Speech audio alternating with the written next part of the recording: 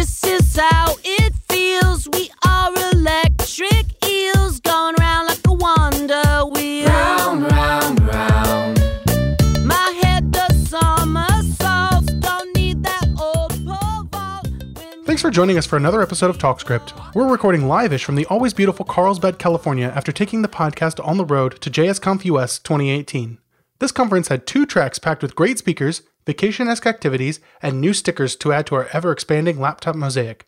Over the next few episodes, we'll be talking with various speakers, including Kevin O'Neill, Nick Navedita, Oddbird's Miriam Suzanne, Test Double's Justin Searles, and many more. Let's get started! All right, we're back at JSConf US 2018, and we're talking to Miles Borens. Welcome, Miles. Hi, thanks for having me. How's it going? Going well. There's a lot going on, so just trying to squeeze everything in, and, it's interesting being at these events where you make tons of commitments and then you have to I was running over to the booth to help with the booth. Follow and then I through. looked at my clock and I was like, oh wait, no, actually it is time for podcasting. So I was like, okay, bye. Hi, bye. I'll totally help later. Yeah. Good excuses. So you're talking at JSConf about adventures in ethical computing. Do you want to tell us a little bit about that and what your talk's about? Yeah, so at kind of a really, really high level, ethics is a really important thing for us to think about in everything that we do in our lives. From the really high level of what even is ethical, so meta ethics of describing, what is even the concepts of good and bad. Mm-hmm. You get kind of a layer down, you get to the normative ethics of what does it mean for something to be like a really great example. And I talk about this in my talk is there's kind of 3 tiers of ethics when we're talking in philosophy. You have meta ethics, normative ethics, and applied ethics. And so the example I'm giving in my talk is kind of meta ethics is truth fundamentally good? Is the concept of truth fundamentally good? And a normative ethics of that would be is lying bad? And then, applied ethics of that is it ethical for news organizations to not be fully transparent in what they're saying? And so, we can apply these kinds of frameworks to all the different things that we're doing, and I think it's really important as engineers when we're making things that touch so much of people's lives to really think both about kind of the consequences of our actions, but also what we're working on and what kind of people we want to be and what kind of things we want to be making in the world. So would this help with making ethical robots or no? That's where I thought this was going to go. Well, AI, machine learning, robotics are definitely things that this applies to. One of the examples I will be digging into is photo recognition and some of the ethical concerns there. One of the discussions, from a philosophical standpoint, is from metaethics, it's what makes something ethical? Is it based on these kind of Judeo-Christian values? Is it these kind of core common concepts that we just know? Is it based on consequence? So when we're talking about AI as well, what does it mean to be ethical with AI? We can do it all based on consequences, or we can do it based on don't be God, or we could do it... Should probably build that into every AI, just preventatively. Yeah, I think it's definitely important, but I think, this goes down to every system that we build. People have inherent bias. People have biases that they're aware of and unconscious bias as well. And those biases end up reflected in the models that create the systems that we create. So whether it's AI or, a form login, a CFP for a conference, your bias is going to be inherent in all of these different things. And so I think questioning those models and thinking about it is really important. Yeah, definitely. And it's important to understand where it's not always I think you're kind of elaborating to, it's not always a clear line between good and evil, or even what good or evil is. And so that's kind of what it is, what your talk's kind of about. Yeah, it's absolutely not binary. One of the things I'll be touching on in the talk also is this concept of reflective equilibrium. So you kind of, on one hand, have your core values and your ethics and your morals in kind of in their purest state. And then on the other hand, you have your actual life experiences. And our life experiences are constantly challenging our pure ethics and morals. And so we have to do a lot of questioning and introspection to kind of balance our experience to what our morals are. I myself grew up in a family that was very law-abiding, and it was very much a thing where, when I was a kid, I always just said, laws are good, laws are moral, I will follow every law. And when I was in junior high and high school, I was introduced to concepts like civil disobedience, and I have seen many unjust laws, and I have to adjust my core moral principles based on my experience, and that's an ongoing thing. You can almost actually compare it to a Markov chain in a way. But I think that's really important. And similarly, like, we can do things that we think are truly ethical. I talk about airbags a little bit in my talk. I don't think anyone's going to be like, hey, you're making airbags. You're a terrible person. Why would you do that? And if we look at the results of all the lives that have saved, it's without question that this is an ethical thing. But there's still, when you dive into the stats on who's died from airbags, who's lost a limb, who's, it disproportionately affects small-statured women and children. And, the numbers are, like, on such a scale I almost even didn't talk about it, because, like, it's thousands of lives being saved, and, like, maybe 175 reported deaths due to airbags in the first 10 years between 1990 and 2001, when they were actually recording these statistics. So these are not, like, massive numbers of deaths, but you can still see by diving into them that there are biases within it, and that doesn't mean we can't improve, even if we're doing great. Well, if they killed old white men, we'd probably know more about this stat. But, just going with the biases in the media and everything. Yeah. I mean, I think that's one of the interesting things, too, and I'll show some stats around this, independent of, like, who it affects. I think it's really easy when you look at the statistics from a high level to think that we're much more successful than we are when we dive in and see how they statistically affect different marginalized and intersectionally marginalized groups. And you start to see it significantly more affects those groups, and it gets masked when we do these kind of, like, large surveys of the data. So it seems like ethics is a topic that keeps reoccurring in tech recently, and I think it's important to discuss that. Can you maybe... I don't know where I'm going with this. Save me, Tori. So I'm going to just do a dance. No, I have no idea. I don't know where you're going with that. Why? Why, yeah. Thank you. I think that ethics are something that in engineering principles has always been something that is, like, in a great example is in Canada. If you get an engineering degree, you actually have a ring that you get. Wow. That you wear on your pinky finger. It's a metal ring, and it's made from the metal of a bridge that collapsed due to engineering neglect that killed many, many people. That took a dark turn. And if you're a doctor, you get, this is a scalpel that killed someone. Yeah. And I think it's just so that engineers are always constantly reminded that, like, the things that you're building directly affect people. And I try to touch on some different examples in the talk because, I think for different people, they have different ethical and moral principles, as we were talking about, like from a meta-ethics level, like where do you even start to derive what ethical means? Mm-hmm. And, so for some people that would be like, we have like rights. There are like core human rights, and my ethics are drawn from that. Or there are people who will examine consequences of actions and draw ethics from that. And for some people, those consequences may be very much about themselves. Yeah. So I'll talk about Volkswagen and the people who are arrested for fudging diesel engine output measurements. And so, I don't think it is so simple. To a lot of different people, there are different things that they will be ethically aligned on. I hope for most people, it's like, I don't want to kill people, but warfare is also an industry that a lot of engineers work in. And that's an interesting question, too. It's like, at what point is it okay to do those things? And these are serious questions in AI right now, especially around robotics or drones or computer vision. I am going to step back from talking any more about any of those specific topics because it is just asking for trouble and I'm not an expert on it. But I think that people in general are pretty aware of how all this aligns, and software development ends up being almost more kind of like a distributed trade. And we don't really have these organizations like engineers in Canada where like you need to have graduated from a school and be certified and be part of a guild to be able to call yourself this. Anyone can kind of step in and do it. And so I think, at least for myself and for other people, it's really easy to imagine kind of falling into this career because you were doing a million different things. I mean, I studied in my undergrad fine art and music in my master's. There was an engineering focus in both, but I'm not like a classically trained engineer. I never had to take a course in ethics as part of my study, whereas like, at UCLA today, students in CS degrees have to take a course in ethics as part of their first year as a freshman.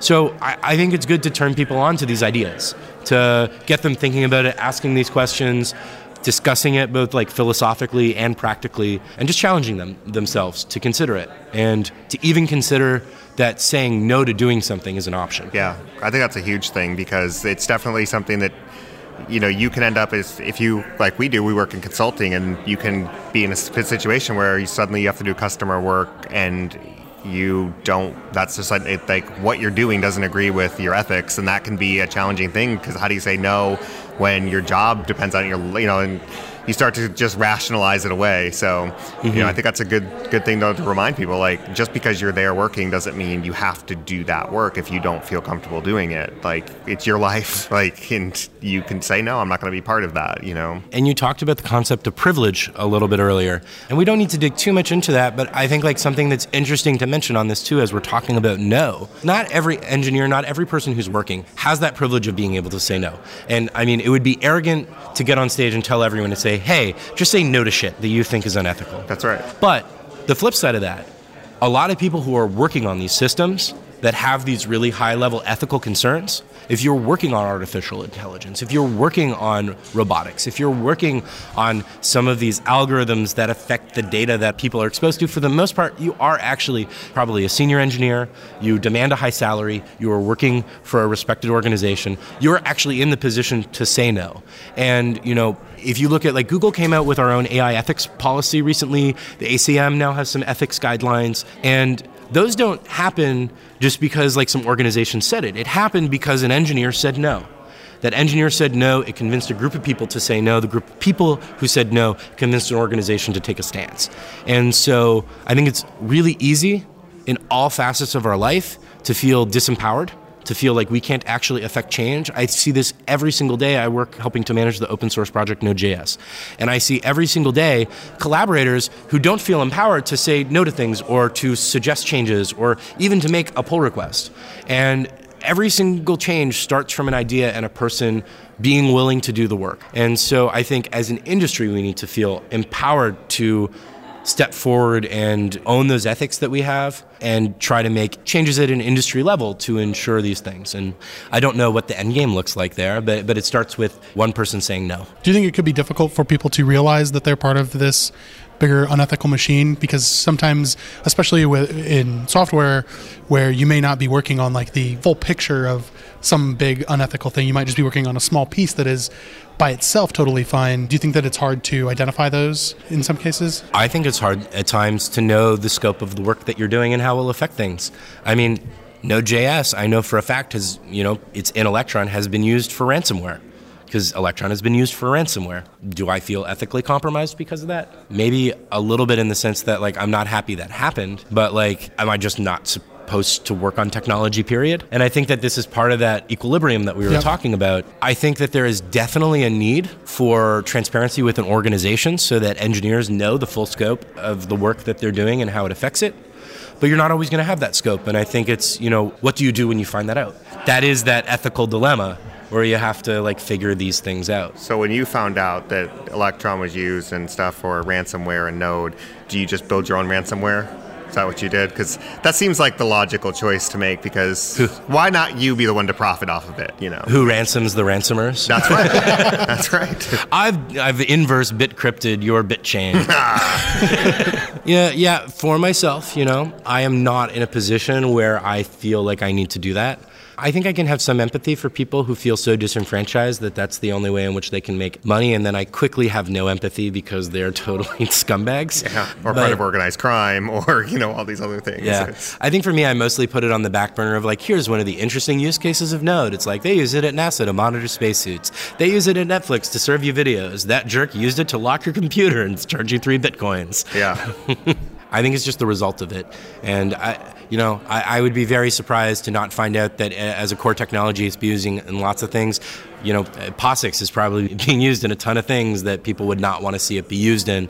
Perhaps that's something we could explore in a licensing model, but it gets really hard to encode things like ethics and morality into a software license. Well, especially, and that's the thing is, it's a very interesting topic, and I definitely look forward to your talk on it, because there are so many things that you don't even necessarily, like you said, you don't know what the end product's actually going to be, and especially in open source software, people are building tools and then other people are using them for things that you have no control over because it's open source. Like, they can do whatever they want with it, and as a byproduct, they can use your tool to create an interface to launch bombs, and do things like that. There's a real world impact, but you have nothing. That wasn't your intent, and that doesn't fit with your morals. But at the same time, that happened, and now you look at it and go, well, gosh, where do I fit into this picture? Like, how am I responsible for it? Just like you said with the no example. I mean, that's something that it's really hard to, and also just the incremental steps that get taken over time might lead to something that's much worse than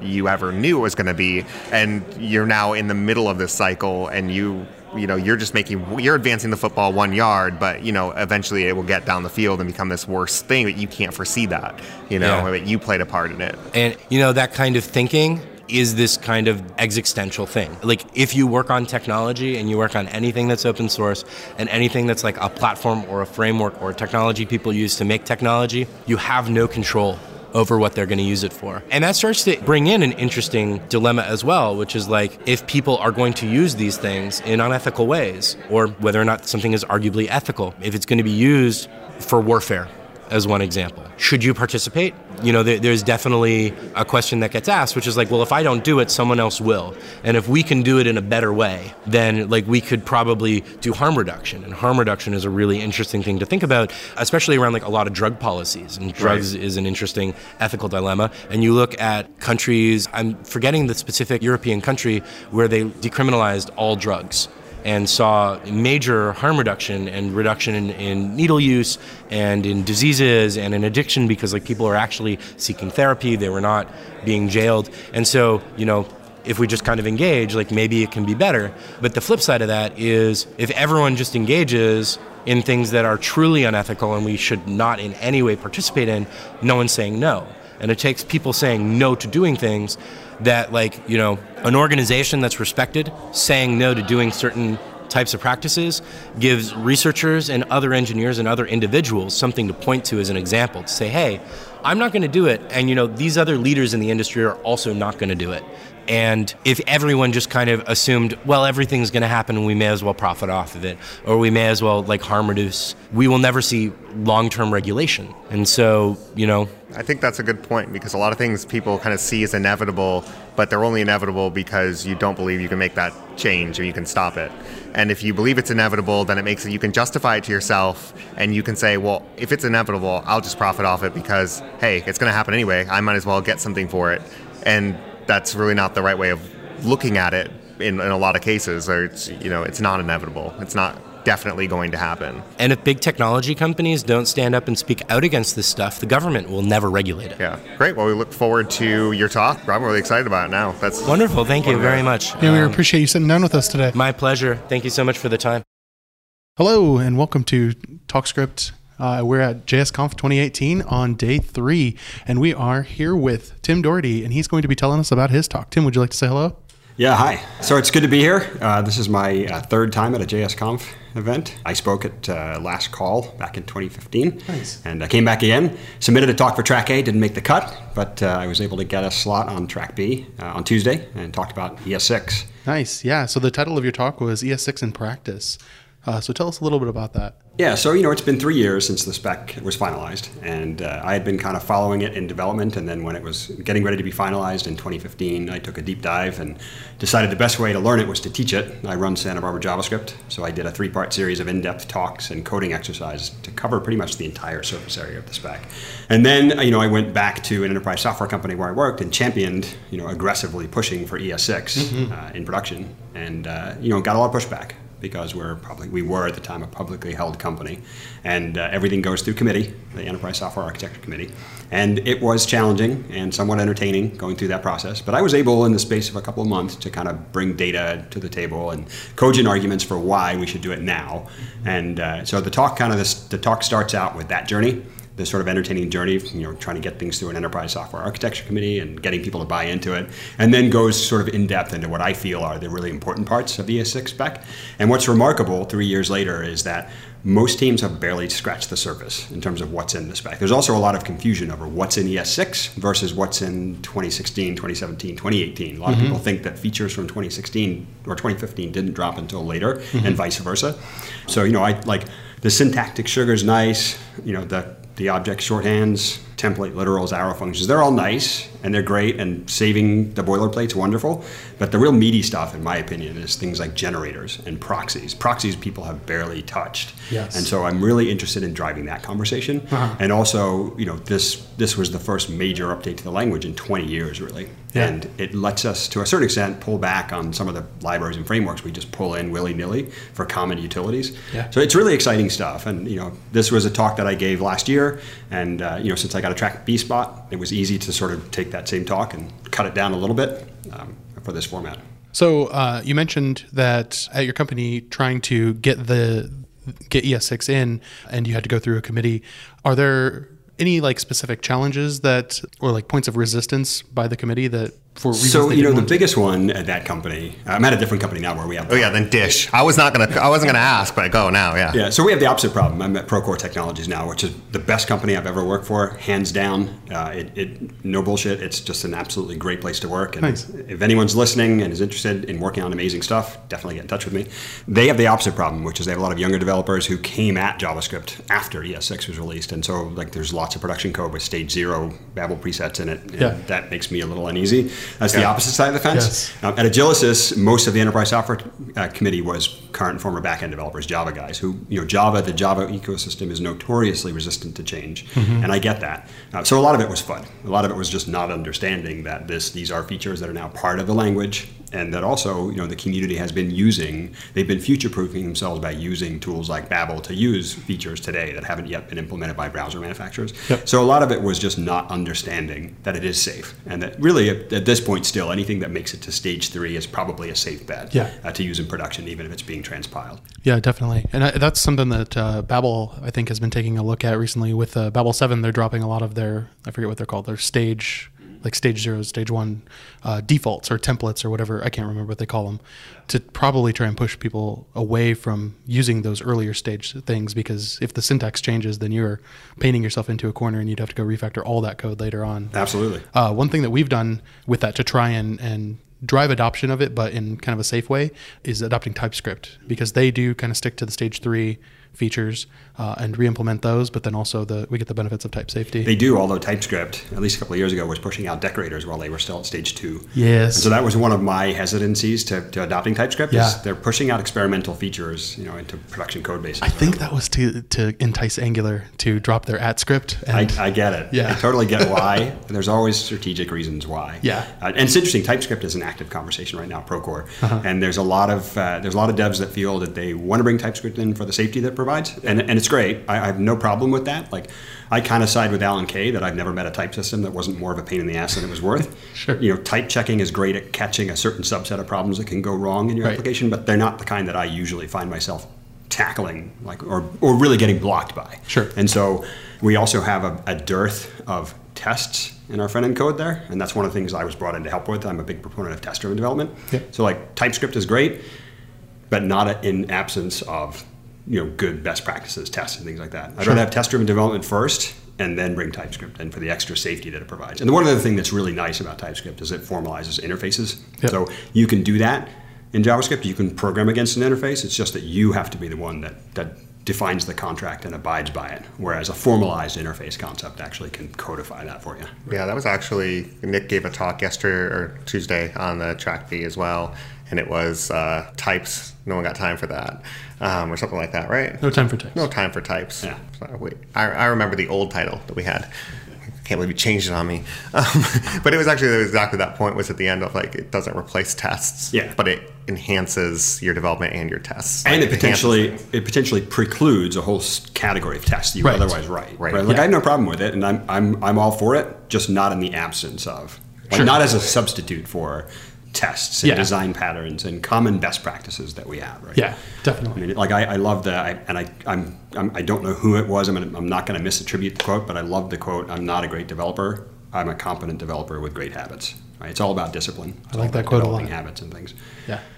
Some of the other features that you mentioned, like the syntactic sugar, seems to be pretty well adopted. But tell us a little bit about proxies and what you like about those. So, the interesting thing about proxies is they open up a whole new avenue for reflective metaprogramming in JavaScript. Yeah. Right? We got some really nice things in ES5 around objects to be able to define properties and their semantics at runtime.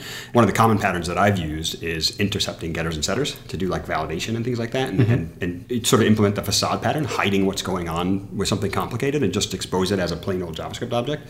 And so proxies give us a formalized semantic for that. But they also go deeper. They let you do things like conditional construction of objects by intercepting the constructor and, various ways of redefining the semantics of function calls. And part of the limitations, I think, are technical. Like proxies can't be transpiled. Right. So you rely on the browser actually supporting them to be able to use them. Yep. And so that's one of the reasons I think teams are roadblocked for it. The other is I think people just don't understand how they work or why you would use them in the first place. That's what I get a lot from developers. It's like, yeah, whatever, proxies, why would you use them?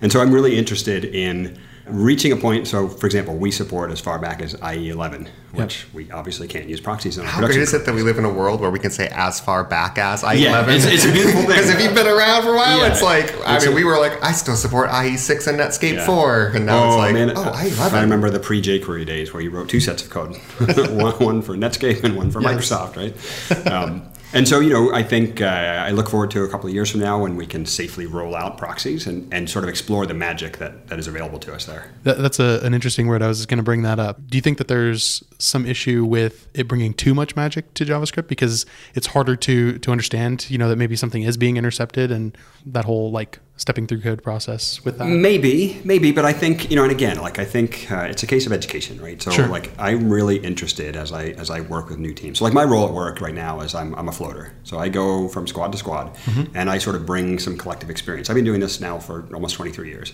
And that doesn't mean that I'm great at what I do, but I do bring some experience to bear. Sure. And so like I'm going in and looking at like what the state of their code is and their processes and where we can potentially level people up. And there's a tendency to look at a technology and not go any deeper than the surface. And in which case, it's like Arthur C. Clarke said, any sufficiently advanced technology is indistinguishable from magic, right? I see that with Webpack all the time. People go, oh man, I can't touch that Webpack config, it's magic. But it turns out the Webpack's really simple. Just there's a few key concepts you have to understand. Yeah. And then everything is rinse and repeat.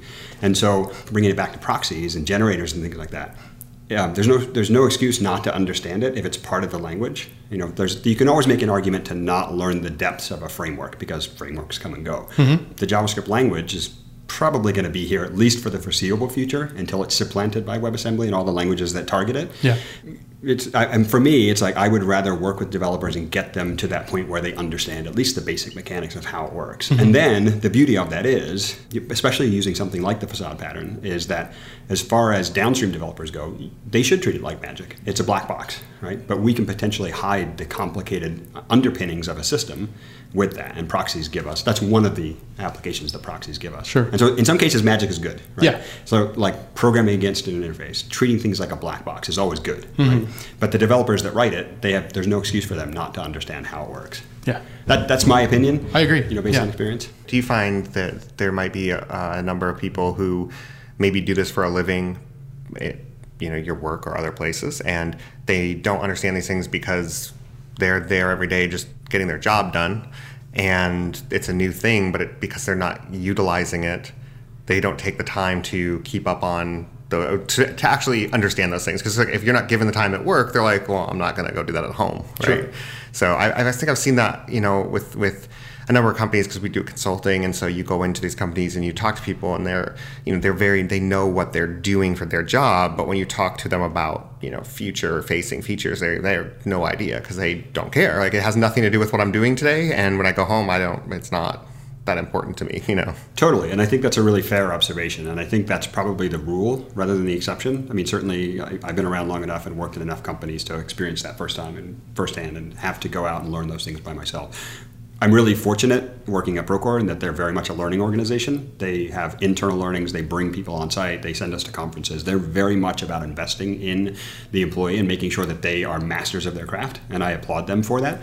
I think it's really a short sight in the case of companies that don't invest in their employees that way. I mean, if If your staff only knows the minimum to get their job done, the output's going to be the minimum possible product that will meet the needs. They're never going to go above and beyond. They're never going to really innovate or really satisfy their customers' demands. And so I think the flip side of that is that sometimes these new techniques and the new language features and new frameworks enable people to do what they're doing better or more efficiently. It's the reason why we get innovations, right? It's not because they're shiny. It's because...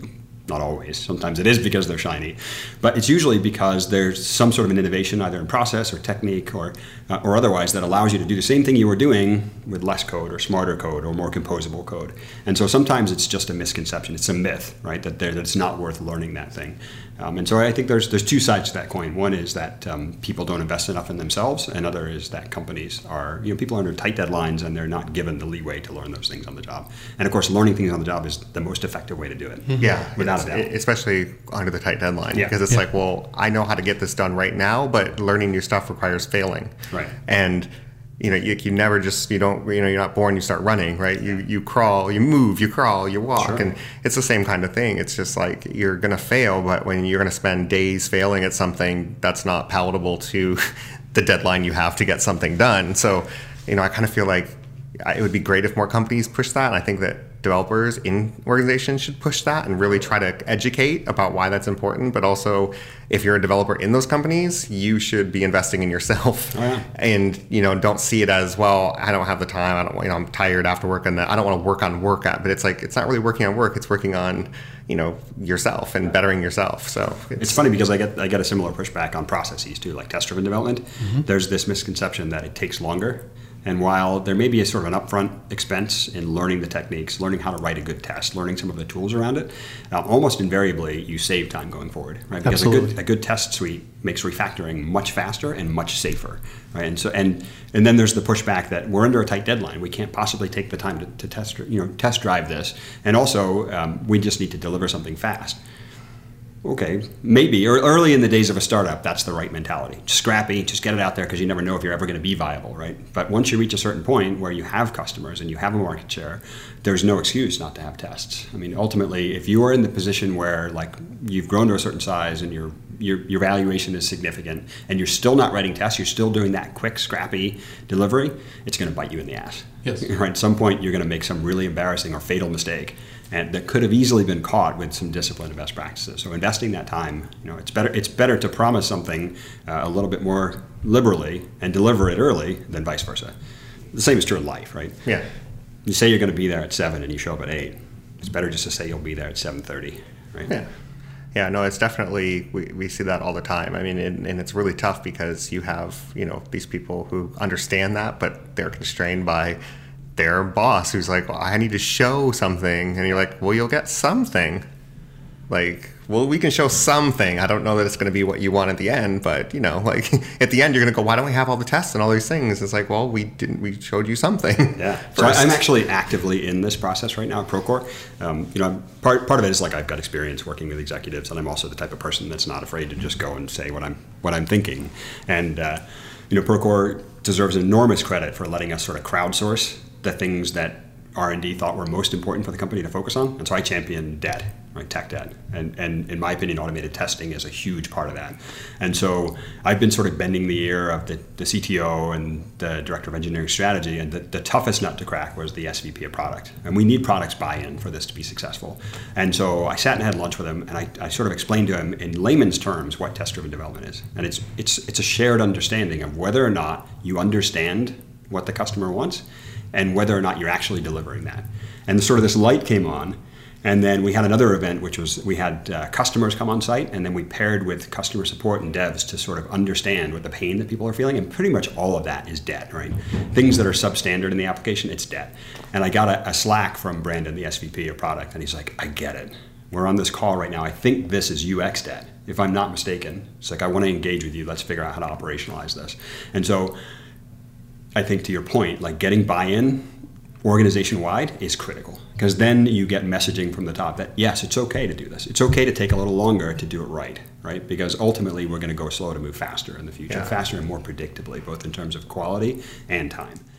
Yeah, that's one of the things that you bring up, like UX debt, and I'm a designer, so to me, I'm always thinking, like, how's the best way to do the design and handoff and all those things. And if you have, doing test-driven development, you can do test-driven design, and that's another thing where I think that, designers in general are slowly kind of coming more towards the edge of like code. And with a lot of our prototyping tools, they're becoming more code based. And I think there will be maybe hopefully more of an understanding of we should be partners more with the developers instead of, I have a lot of development knowledge just based on the years of doing this, but I'm not going to go write code. I'm not going to tell them how to write code. And they are going to tell me how to design, but I'm not going to listen. But, that's the really like doing test-driven development really helps with that because you can see exactly what you're supposed to do. I'm supposed to make something that does this. I'm supposed to, and then they go, okay, I'm going to develop something that does this and it looks like this, and everyone's on the same page. And then at the end, you wrap it up and say that's that, and we can keep testing with continuous integration to make sure it still works. Yeah, and when we're talking about front-end engineering, there's so much overlap in those disciplines that the more developers can speak design language and vice versa, the less of an impedance mismatch there is, and you're likely to actually be on the same page and deliver something that approximates what you're trying to do. Absolutely. Yeah. Yeah. Well, yeah, thank you so much for sitting down with us today. It's a pleasure to be here. Thanks for having me. Thank you.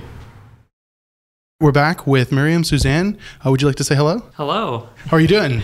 I'm doing all right. How are you? Great.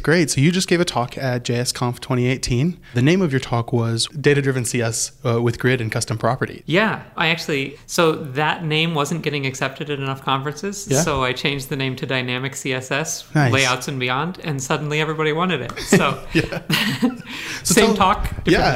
Tell us a little bit about it. I've always enjoyed CSS for the weird things it can do. How. Yeah. I mean, I remember when I first started using CSS, it was Eric Meyer's Edge page that had all sorts of weird experiments. Yeah. And now Jen Simmons is doing lots of cool stuff. There's so much interesting new toys to play with.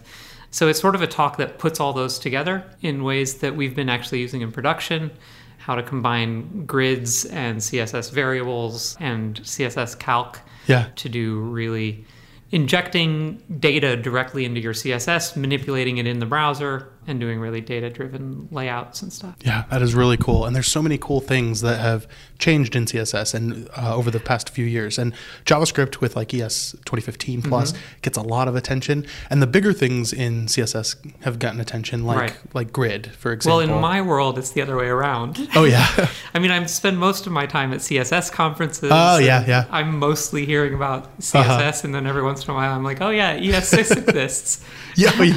So that's a good perspective. Like we have opposing perspectives on that, which is good because like I really feel like CSS has kind of left me behind a little bit with like Grid. I was telling Tori just earlier today, like I do not really understand Grid, but I understand the value because I've made grids before and used them. Check out gridbyexample.com. Okay. It's the best sort of quick introduction with demos. For deeper dives, you can go to Jen Simmons' Layout Land YouTube videos.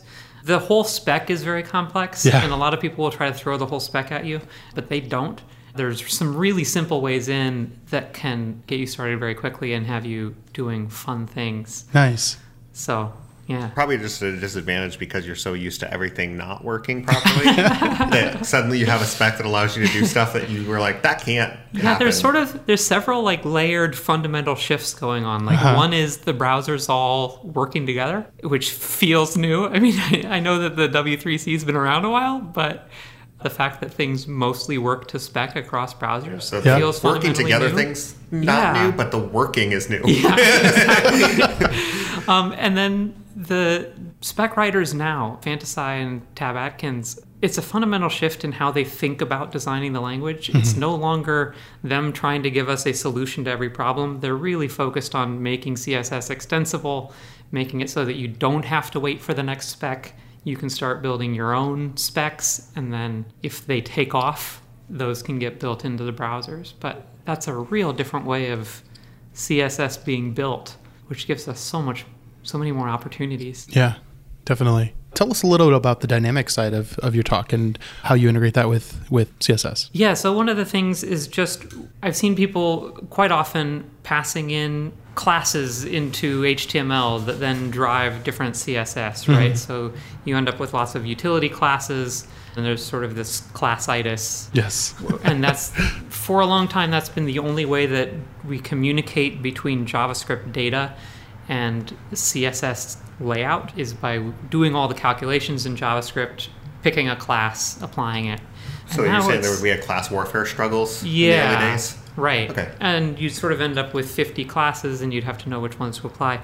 Now we're at a point where we can really start just passing in the data and let CSS handle it. So something that we're doing a lot in production now is when we need something from JavaScript, we just have JavaScript give us the number. So we built a scheduling app, and it's basically a grid of minutes, and then we just have a start time and a duration, and we think of those as grid lines, and JavaScript just passes us that data in the HTML in an inline style, and it's totally safe to use CSS variables as inline styles because you can ignore them. You don't have to override them, you can just ignore them. So we just pass in that data, CSS does all the calculations, and it just takes those raw numbers, divides them by the minutes in the day, and lays it out on the fly. And we set that up, and I sort of had this idea going into the project, we've got grids now, we've got variables now, maybe we can do this. We set it up, and in the first day of development, we had our schedule entirely laid out because it was just these 3 numbers: the length of the day, the start time of an event, and the duration of the event.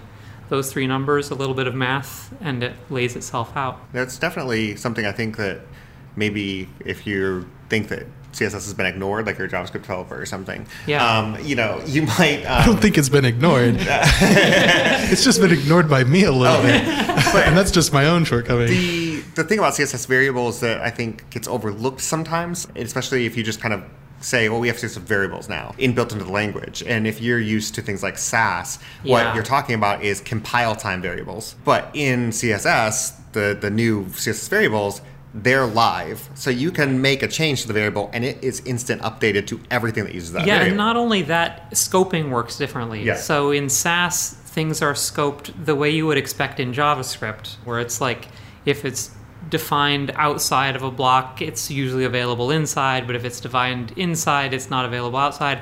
But that's all about variables being scoped to the file that you're writing them in, right? They're scoped in a way that's how we write CSS, not actually how we use CSS. Mm-hmm.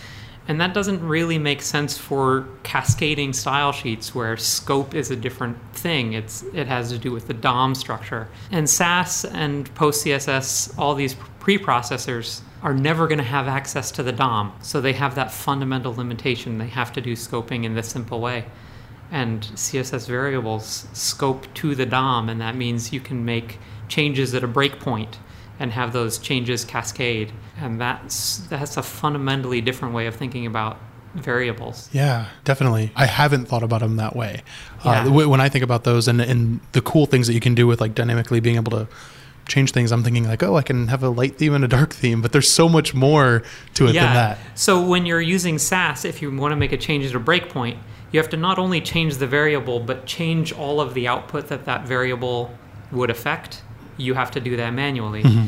And if you're doing it in CSS, you can just change the variable, and that will trickle down. Yeah. So all of the calculations will get rerun. It's so much cleaner in your CSS files. Yeah, you're going to end up with also outputted CSS that's much exactly. cleaner versus Sass, where it can do some of those things if you create like functions and all these things that you call to do that. But then you end up at the end with actual CSS that has hard numbers put in, or you can do it in view width or whatever, but you still end up with like there's a strict set of this is all there is. Right. And with the CSS variable, you can just change it, and that's changed. Like and it's just one line of code instead of dozens. Exactly. So with Sass and CSS, I can make it so that my dev file looks similar, but that output file is massively different in size. It's so much smaller. Yeah, I think one of the things that turned me off initially about CSS variables was just the way that they're declared. Like, it looked ugly. And I was thinking, boy, there's just so many better ways that could have been done, maybe. Right.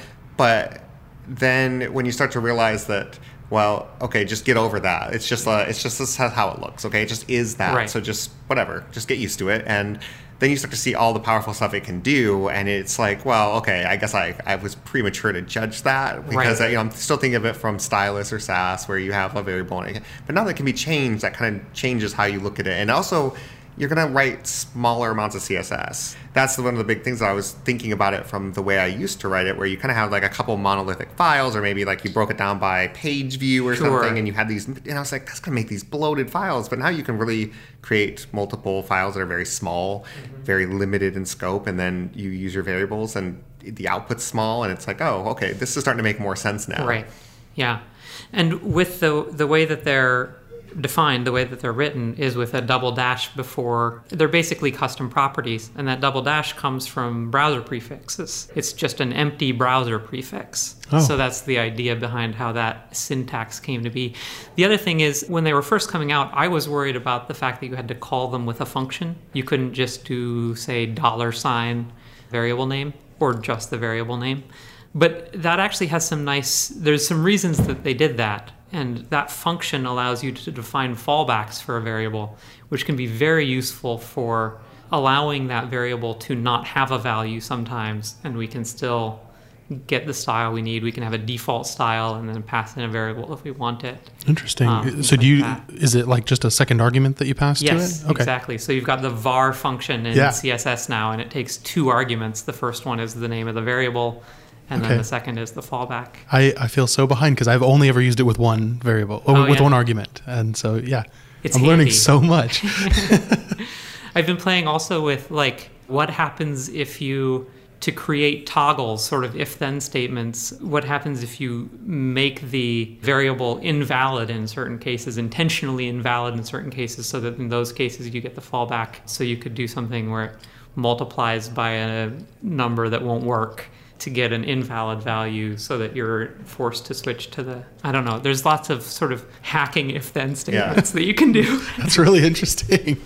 What could go wrong? We'll see how long it takes before they give us actual if-then. Right. I mean, we have it with supports and media queries, but they're limited. Yeah. Right. Yeah. Do you feel like, I guess, seeing the evolution of CSS now kind of coming to these points, kind of what are your thoughts about how it changes the language, and if it's, I mean, you seem on board, but you can, there's lots of people who maybe feel like, oh, it shouldn't be a programming language. You shouldn't have you shouldn't have logic in it. It should be just about styling, right? Well, I think back to, and I'm not an expert on this, but there's some very interesting books. Read Laurie Emerson's, now I don't remember the name of the book, but she has a great article on the history of what is user-friendly, what we think of as user-friendly, and these 2 competing philosophies of what is friendly. And sorry if this feels like a tangent. No, I brought it up. Yeah, but she talks about these competing ideas. She represents them with Steve Jobs and Douglas Engelbart, who did The Demo, which is worth looking up. It's just called The Demo, and it demonstrates for the first time a mouse and a graphic user interface and hypertext and various other things that we take In for like granted. the 60s. Yeah, exactly. Not like for the first time in 1982. Exactly. And it's a fascinating demo. But he sort of had this idea that if we build tools that are extensible, experts can build tools for intermediate people who can build tools for beginners, and we're able to do this sort of bootstrapping, he called it. We're giving as much control to the experts as possible. And I really like that way of thinking over against some concept that user-friendly means we take out all the options and we only let you do one thing. I really like this idea that instead CSS can still be simple for people that only need a few declarative values, but it also can be very powerful for experts who want to dig in further. I just love that. Sass was sort of built around the same idea that with functions and being able to write functions in Sass, most people aren't using that day to day, but it meant that I could write complex Sass libraries without ever leaving the language. I never had to go to a different language, write a library that would compile CSS. It was just working in Sass itself, writing programs for Sass. That was so much better for me. And it meant that my users could then dig into my code if they wanted to learn more without learning a new language. That was one of the great teachers for me, was going and looking at how Right. people wrote certain functions. And I would see, like, when you really break it down, it's not that difficult. Like, you Right. would see certain things where, like a tool would set breakpoints by you just, give it you call a function for a breakpoint and you just give it like a letter, like large, small, Right. whatever. And I'm like, well, how do they do that? And you look at the code, it's really simple. Like, it's not hard. It's just Right. abstracting it out and saying, I don't want to repeat these media queries every time. Right. I'm just going to make a function for that. It's going to return these and it's going to put it in. And it's like just being able to go and look at that. And Right. it's not some hidden away thing that I don't know how it works. And You I just love do that, it. that SAS both gives you the ability to use it without understanding it.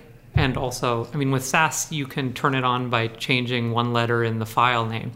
And it still looks like CSS, and then you can slowly learn. And I feel like CSS is going to be the same way. You don't need to use variables. You don't need to use grids. All these new toys, they're optional. So learn them when you have time. And what do you think is it been mostly like the reason that people maybe haven't played with it? Is it just like the idea that maybe browsers don't support it? And kind of where do things stand today with the... Yeah, I think there's often a legacy concern, and this is something that happens regularly with CSS, where somebody will, right when a feature is first announced, somebody will write an article saying, well, it's not performant, it doesn't do this, it doesn't work in this browser. And then people will never look up the fact that those things change over time, Right. and they'll keep referencing that initial article for 10 years. And that's not what's happening these days with everybody releasing their browsers on 6-month increments. Things change very quickly. So with Grid in particular, it really was, I went to bed one day not being able to use Grid anywhere, and I woke up the next morning able to use it in Firefox, Chrome, and Safari all on the same weekend. And that's a different way of CSS being delivered than ever before. Yeah. We really can play with these toys very quickly. We used to wait for IE to update every few years, maybe, Right. and fix a bug. Exactly. Which would then break all the hacks that we had in for all Exactly. the old versions of IE we were trying to hack around. The other fun thing that's going to be changing is with CSS Houdini, which is the JavaScript interface for manipulating CSS that's coming along. CSS is getting a typed OM. It's getting ability to declare your own syntaxes, declare your own ways that custom properties should work, all in JavaScript. And once we have that, we're not waiting for specs anymore. Somebody can invent, it gives you direct access to the layout engine, it gives you direct access to the paint engine. Somebody can, with a little bit of JavaScript, invent CSS grids in a weekend and ship it for their clients. It can go into production right away. Nobody's waiting for the spec. And then once we're sharing those sorts of tools, the popular ones can be turned into spec later. Things are moving more and more quickly. We have more and more power, and that's going to be a lot of fun. Houdini right now is only available behind a Chrome flag, but it's pretty wild what it can do. That sounds amazing. Yeah. Sounds like we're learning. Like from history. What? How dare That's not you. how we do things here in the web. We throw it all away and make incompatible new versions. Well, yeah, thank you so much, Miriam, for taking the time to Yeah, speak to us. absolutely. Thank you. We got a good thing going on. Ba, ba, ba, ba, ba.